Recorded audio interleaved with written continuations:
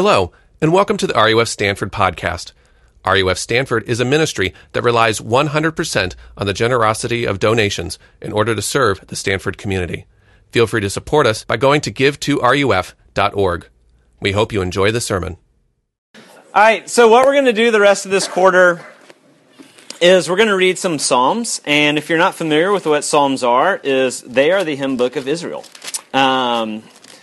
And that's actually why we draw for them for a lot of the RUF songs. If you're curious why we sing the songs that we do, a lot of them are drawn from the Psalms. But one of the things, I haven't said as much this quarter, but I always want to be saying, is that RUF is a place for anybody to come to. We do the same thing every week in this group and in other groups, which is we process the truth claims of Scripture, but you don't have to believe them to come to RUF. Anybody can come. And we believe everybody's in process all over the place, and I think if you meet a lot of people in this room, you'll find out there are people from a lot of different viewpoints. You don't have to be a certain type of person to come to RUF. And I think there's no stronger endorsement of the fact that a Christian community should function that way than when you look at the Psalms. Because in the Psalms, if you read them, you will be surprised, really shocked if you go and read through all the Psalms at the breadth of emotions displayed. All the different ways people talk to God in the Psalms. There are Psalms that the entire Psalm is simply complaining that this is confusing and life is hard, and there's not even a redemptive element in the Psalm. So the writers, they don't clean up they don't think, in order to kind of even engage in prayer with God, I've got to clean up my interior life and kind of put on this religious formula or this religious kind of exterior or interior. We're about to read Psalm 73, and I think just in this psalm in particular, you'll see not only do you not have to clean yourself up to come and do business with God, you actually shouldn't. It actually would be pretty harmful. You probably wouldn't really understand the gospel if you thought, or who God was, if you thought, I can't come to Him, I can't consider the truth claims, I can't even connect with something like RUF until I kind of like get on board with all these things. Psalm 73 is a place where we see someone processing a pretty serious struggle before God. So I'm going to read it, and then we'll consider it. Truly, God is good to Israel, to those whose hearts are pure. This is his qualifier at the beginning. Like, I know what I'm supposed to say is true. But as for me, I almost lost my footing. My feet were slipping and I was almost gone. For I envied the proud when I saw them prosper despite their wickedness. They seem to live such painless lives. Their bodies are so healthy and strong. They don't have trouble like other people. They're not plagued with problems like everyone else. They wear pride like a jeweled necklace and clothe themselves with cruelty. This is a different translation than the ESV. These fat cats have everything. That's actually not in the Hebrew. There's no mention of cats. But this is the New Living Translation. I just got it because it's a little more accessible. Normally use the ESV. These fat cats, if that all sounds like nerd speak to you, that's because it is. These fat cats have everything their hearts could ever wish for. They scoff and speak only evil. In their pride, they seek to crush others. They boast against the very heavens, and their words strut throughout the earth. And so the people are dismayed and confused, drinking in all their words. Like, what does God know? They ask. Does the Most High even know what's happening? Look at these wicked people enjoying a life of ease while their riches multiply. Did I keep my heart pure for nothing? Did I keep myself innocent for no reason? I get nothing but trouble all day long. Every morning brings me pain. If I had really spoken this way to others, I would have been a traitor to your people. So I tried to understand why the wicked prosper, but what a difficult task it is. Then I went into your sanctuary, O God, and I finally understood the destiny of the wicked. Truly you put them on a slippery path and send them sliding over the cliff to destruction. In an instant they are destroyed, completely swept away by terrors. When you arise, O Lord, you will laugh at their silly ideas as a person laughs at dreams in the morning. Then I realized that my heart was bitter, and I was all torn up inside. I was so foolish and ignorant, I must have seemed like a senseless animal to you. Yet I still belong to you, and you hold my right hand. You guide me with your counsel. You lead me to a glorious destiny. Whom have I in heaven but you? I desire you more than anything on earth. My health may fail, my spirit may grow weak, but God remains the strength of my heart. He is mine forever. Those who desert him will perish, for you destroy those who abandon you. But as for me, how good it is to be near God. I have made the sovereign Lord my shelter. I will tell everyone about the wonderful things you do.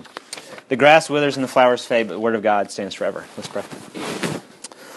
Lord, we thank you for these words. We thank you for this prayer, for this song, that you allow us to wrestle with ourselves in an authentic way in your presence, that we don't have to dress things up, and that you're patient, and that it doesn't stop your steadfast love. So pray as we consider your word, that your Holy Spirit would testify to our spirits that this is truth, and that you're full of grace, and that in you we have everything we need you to teach our hearts that. In your name we pray. Amen.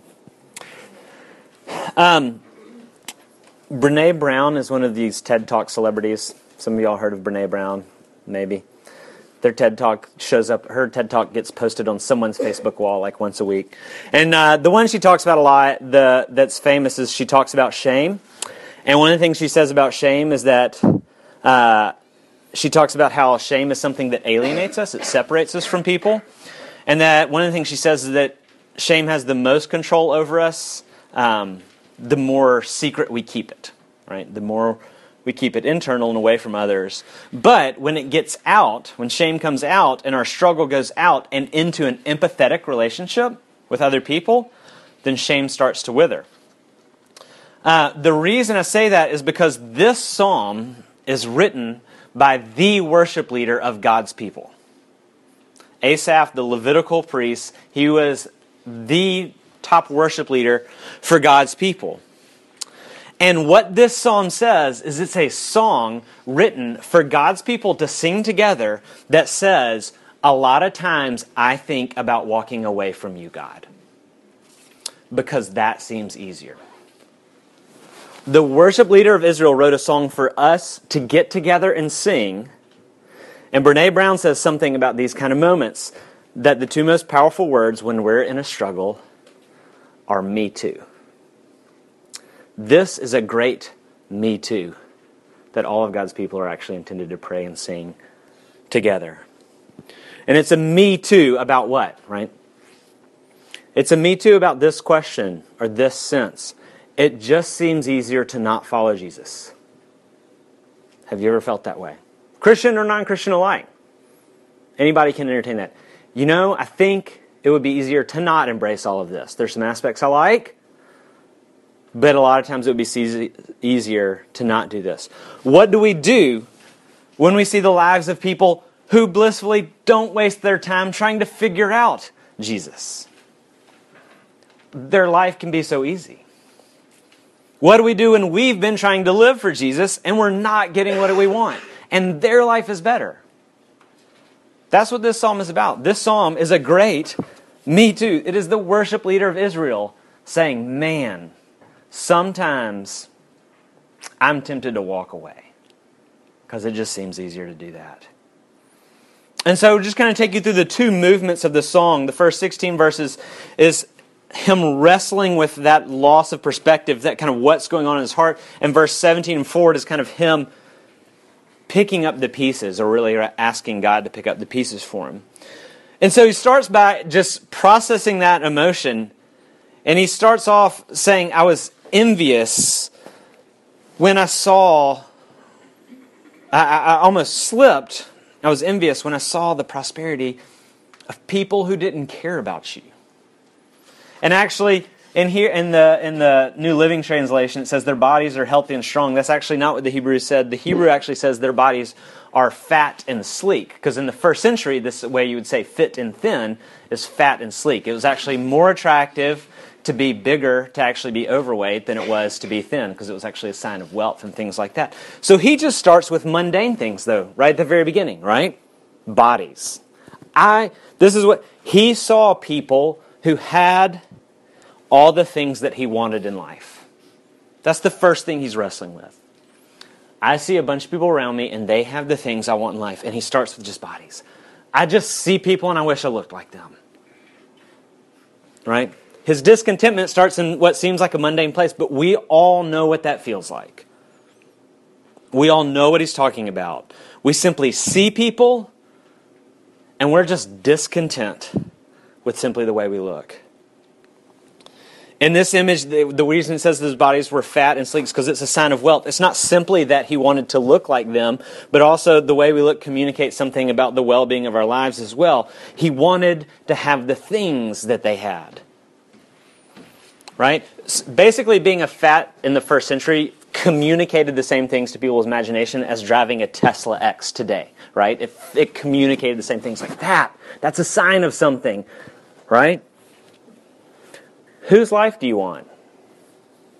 That's what we have to... If you're going to enter into this, to Psalm 73, right now, you have to take a couple of moments in your imagination and talk about, and kind of pull up, who is it that you envy? Whose life is it that you want? He saw people who had the life he wanted, and then here it just gets worse. He saw people who had the life he wanted because they did whatever they wanted. They weren't hampered by any higher calling, any loyalty or love that demanded sacrifice for the sake of others. They weren't worried about things like obedience. They were fundamentally just guided by their appetite. I want it, so I'm going to go get it. So what he means when he says, pride is their necklace, they scoff and speak with malice, they threaten oppression. They're unapologetically narcissistic. They're not saddled with what I'm saddled with. They are just comfortable saying, life is about me, and what I want, I'm going to aim for and I'm going to get. And if people get used in the way, if I need to patronize people, I need to pass by people in the process, the road to fulfillment is about me getting what I want, and I'm okay with that, and that's what I'm aiming for. So he saw people who had the lives they wanted. They had the lives that they wanted because they did whatever they wanted. They mocked God. Right? He's thinking, I'm trying to do right by God. And they say, how can God know? Does he know what's happening down here? They successfully achieve the life they want, and they actually think your attempts at religion are silly. Right? They have the life you wanted. They have the life they wanted because they did what they wanted. They didn't care what God thought, and he saw that they didn't experience consequences. They have no pangs till death.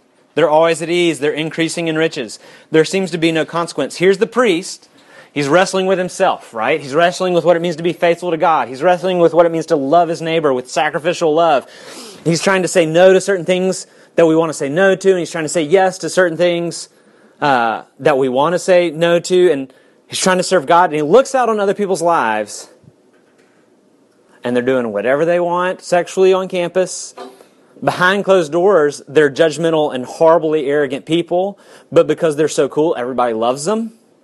They don't study and they get A's and they get the internships. They don't exercise and they look great. They're terrible people, but they have all the friends that you want. They're self-absorbed and horrible but happy people. And we all want to be them and we want to be with them. They're angry and they don't care. They're greedy and they don't care. They dismiss people they don't like and they don't care. They don't try to love hurting people. They write off friends. When they have a fight with friends or a disagreement, they're fine not seeking forgiveness. They're like, that's crazy. That's hard. And here's the thing. They're winning. They have what we want. That's the life we want. And where's the psalmist find himself? Slipping. And he acknowledges, if I had spoken this way, I would have betrayed my people, right? And when I thought to try to understand it, looking at their lives with envy, looking at my life with disappointment, taking this Christianity and saying, why am I saddled with this life? And why do they get to enjoy that life?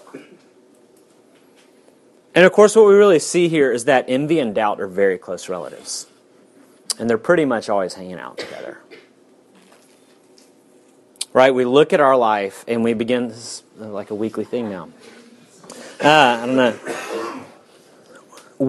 The way we often doubt God is we look at our life and we look at some lives around us and we're like, I don't know if I trust you, God, because I wanted that and you haven't gotten it for me. And that's actually mainly the way we entertain our kind of existential doubts about God. So the question for you to move forward is, who is it for you? And I don't know, it's not a specific person. It's a collection of people. It's general ideas. Maybe for some of you it is a specific person. But who is it? But secondly, here's our question. When it seems like we could have everything we ever wanted if we just walked away from Jesus, what do we do with that? It's a real feeling. Everybody in this room entertains, myself included. And what the Psalms do, and they're an incredible resource, is they are the place that God has given us to come and deal with our feelings.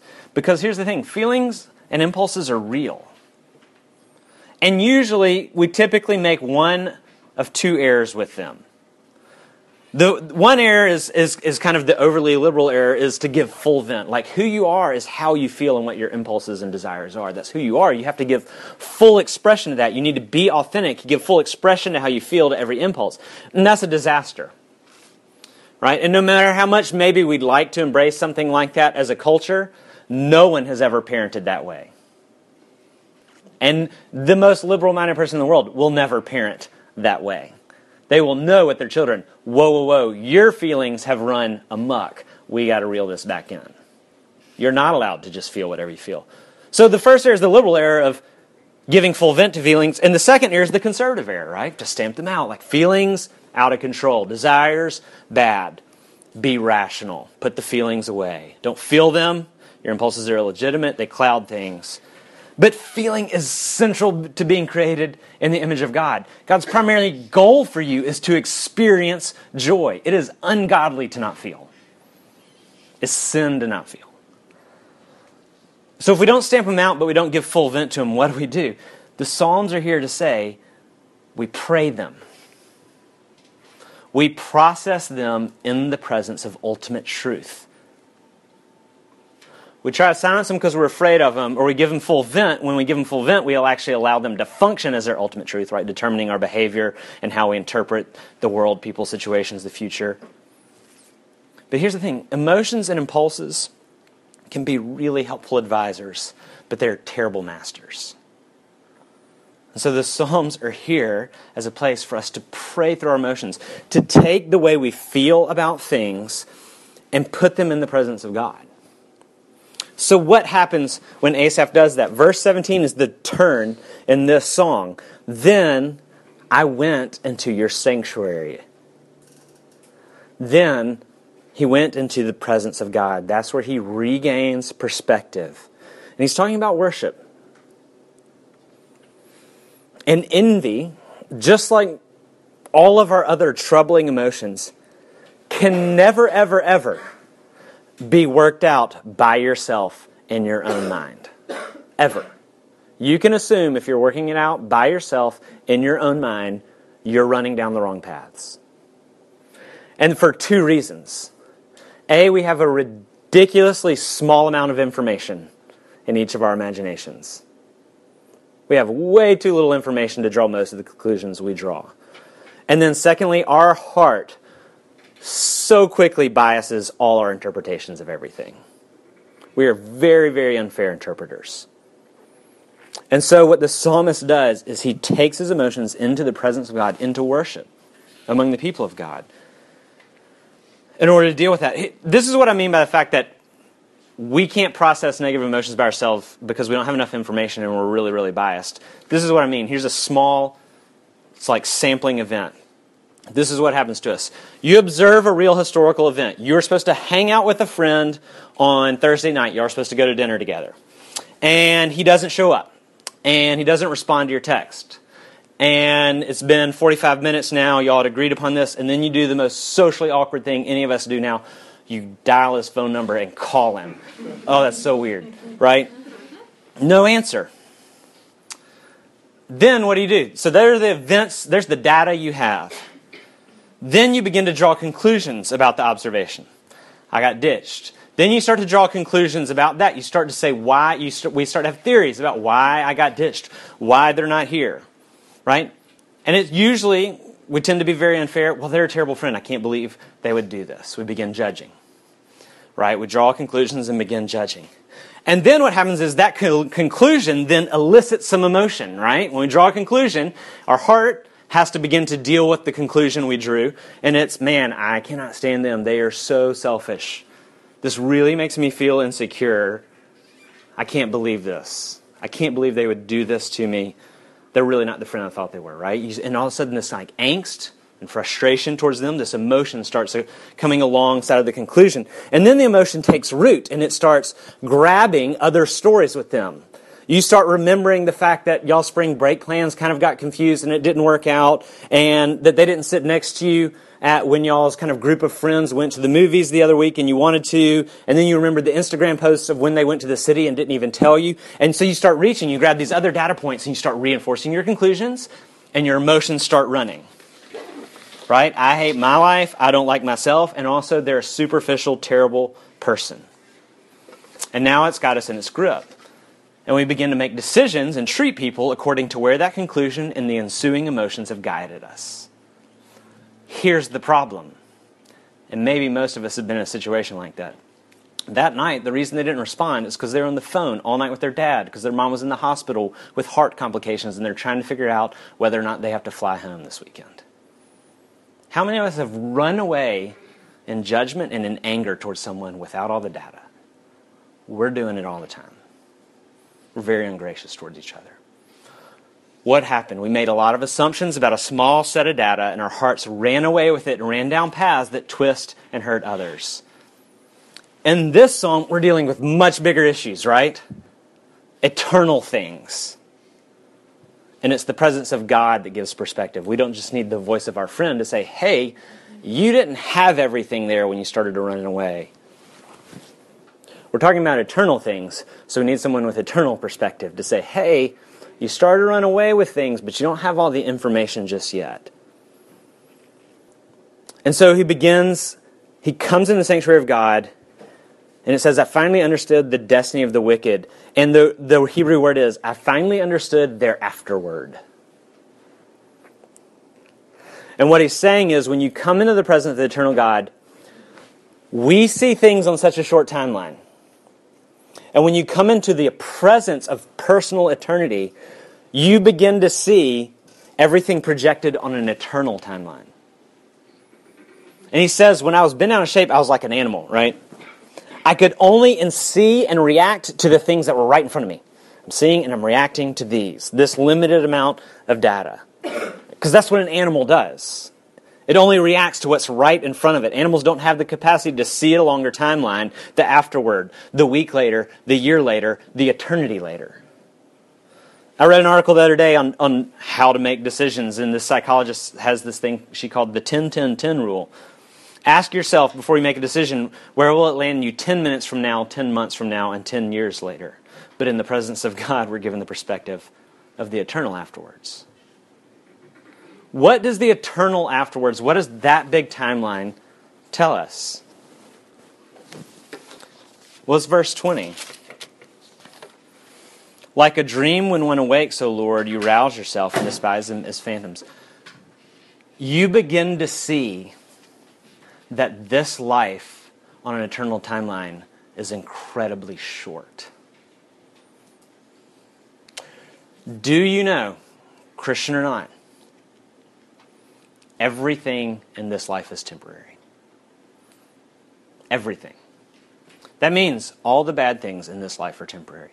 That means all the good things in this life are temporary. Everything. And if you make your life about knitting your heart and dreams and your hope at joy to temporary things, that means you will lose everything. The way Keller said is, if all the good you have is the good things in this life of this world, you'll lose everything. If in this life you knit your heart to the eternal heart of God, well, nothing in this life or the next can take eternal things from you. He's granted perspective. The difference between one step slightly to your left, my right, and the difference between one step slightly to the right, it's pretty small right here, right? It's 18 inches or it's 2 feet. What's the difference projected across a map of the United States? Is the difference between Mexico and Canada. Right? Perspective is when you're transported 100 miles up and you can actually see the path projected across the continent and realize that the right steps and left steps right now seem really insignificant. They lead to radically different places. The difference in a slight step to the left and a slight step to the right, projected over 10 months, 10 years. What is the difference between a slight step to the left and a slight step to the right, projected over eternity? What the psalmist is saying is that's the difference between heaven and hell. We don't end up where we end up in a flash, in an instant. We get there little by little in daily choices and daily steps in a certain direction. This week I heard the news of 3 different friends whose marriages imploded this past month. They didn't get there with one ill-fated decision. They got there in small steps that they've been taking for a long, long time, long before they even started dating their spouses. The small steps are, life is about me. I've got to find someone that's going to make me happy. It's about my immediate pleasures. It's not about sacrificial and suffering love or other. So if they fail those, well, all of a sudden we're really far apart after a couple of years. They took daily steps in that direction decades ago. God's presence, eternity, prayer. What that does is it puts our emotional outbursts, our meltdowns, our temptations, our sufferings, our challenges, and our decisions, and our dreams in this life into an eternal perspective. And without coming into God's presence in worship and prayer, what happens is we believe that the most real thing is the material world, what we can see and touch, what's right in front of us. And so it dominates us and it controls us and it threatens us. And we will come undone if the job doesn't work out or there's no marriage or there's no boyfriend or girlfriend or the social life is falling apart.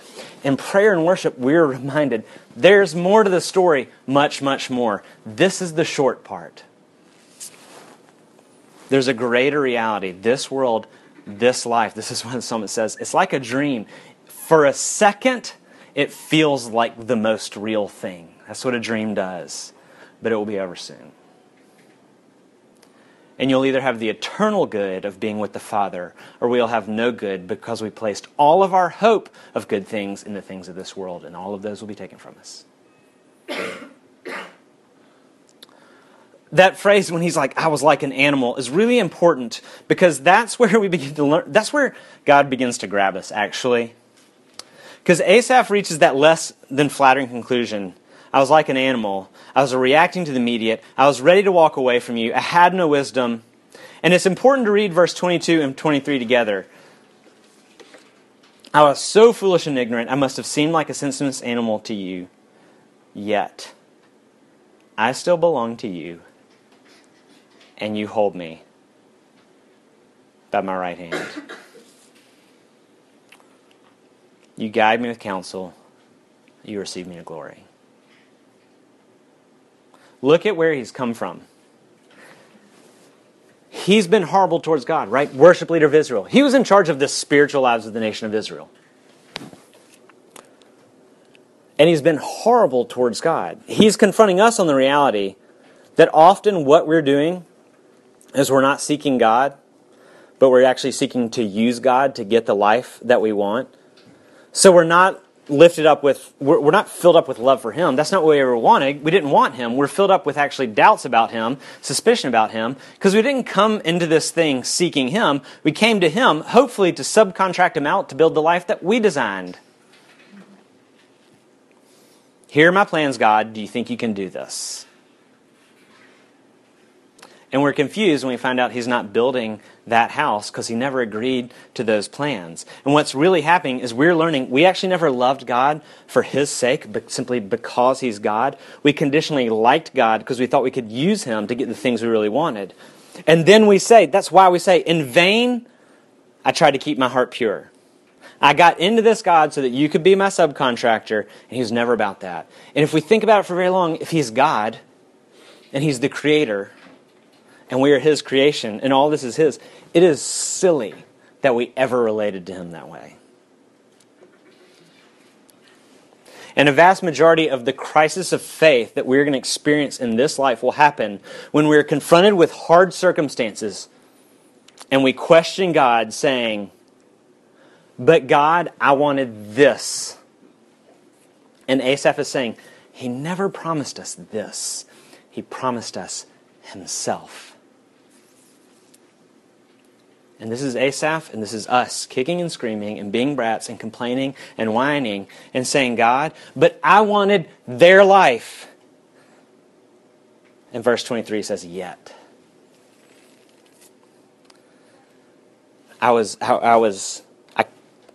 And yet you hold me. That yet is the word of grace. Last weekend, I watched a friend of mine hold his little 1-year-old boy during a sermon. Standing in the back, holding a sermon. And the little boy climbed all over him, over his shoulders, stiff-armed him with sticking fingers up his nose, in his eyes, in his mouth. It's what 1-year-olds do. Whined and kicked and fussed. And then he fell asleep. Why did he find rest? Because his father held him. Throughout all the whining and kicking and fussing and eye gouging, Cam held him. This is Asaph realizing how ungrateful he's been, and then really being transformed by the word yet. Yet you held me. Yet I'm still yours. You're my portion. All I want is to be near you. Why? Because he saw something else in the sanctuary besides eternity. It's not the only thing he saw when he came into worship in Israel. The other thing he saw is he saw love. In the Old Testament, they went to the temple to see love. That's why they went. Not sentimentality, but God's specific, acted out, directed, covenantal love toward people who regarded him lightly if they regarded him at all. Because what he saw at the center of the temple is sacrifice. He saw the place where God swept away our sins so that we could be with him. Even though we don't deserve it. Even though we grumbled in our prayers. Even though we were in charge of the spiritual lives of the nation of Israel and grumbled in our prayers and talked about how we wanted to walk away. He saw in the temple, he saw in that sacrifice before the first century, foreshadowing, teaching them about Jesus, that we now view from the other side of the cross, that Jesus suffered for our sin as our substitute so we wouldn't have to suffer. And that's why the book of Hebrews was written, is to tell us the Israelites were always being taught about love in the temple until Jesus came. He was the sacrifice they always anticipated, that everything was pointing towards. It was a teaching tool to teach them the true sacrifice, the one Christ offered up for one time as a single sacrifice for all the reasons God has the right to and should have given up on us. And so now we have confidence because all the doubts and the disobedience and the dealing and the sin against God has been carried away by Jesus. He died our death so we could have life. God let go of Jesus' hand so that he would never let go of ours. The heart of love is not sentimentality. Sentimentality is being able to smile when you talk about someone like, oh, they're great, I love them. Sorry, I'm throwing a little Alabama and Mississippi in there, but I understand sentimentalism in the South a little bit better, but that's not love. That's just like, they don't offend me. That's basically the only requirement to have that said about you. The heart of love is substitution. And that's what Jesus came to do. Substitute himself for us so that we could know that nothing can separate us from the love of God. Coming into the sanctuary is not just coming into an eternal perspective. It's coming to rest and to revel in the grace of Jesus. A good friend of mine, several of y'all know, Anthony Degani, graduated from here almost 3 years ago now. He came to Stanford on a wrestling scholarship. Was not a Christian when he came to Stanford. Coming here was a big deal for him and his family. Elite school, elite athlete here. And you know the anxiety that we all experience when you come here, that we you work so hard in high school, you have these high dreams, and when you come to Stanford, right, all the anxiety is supposed to be silenced, like you've arrived.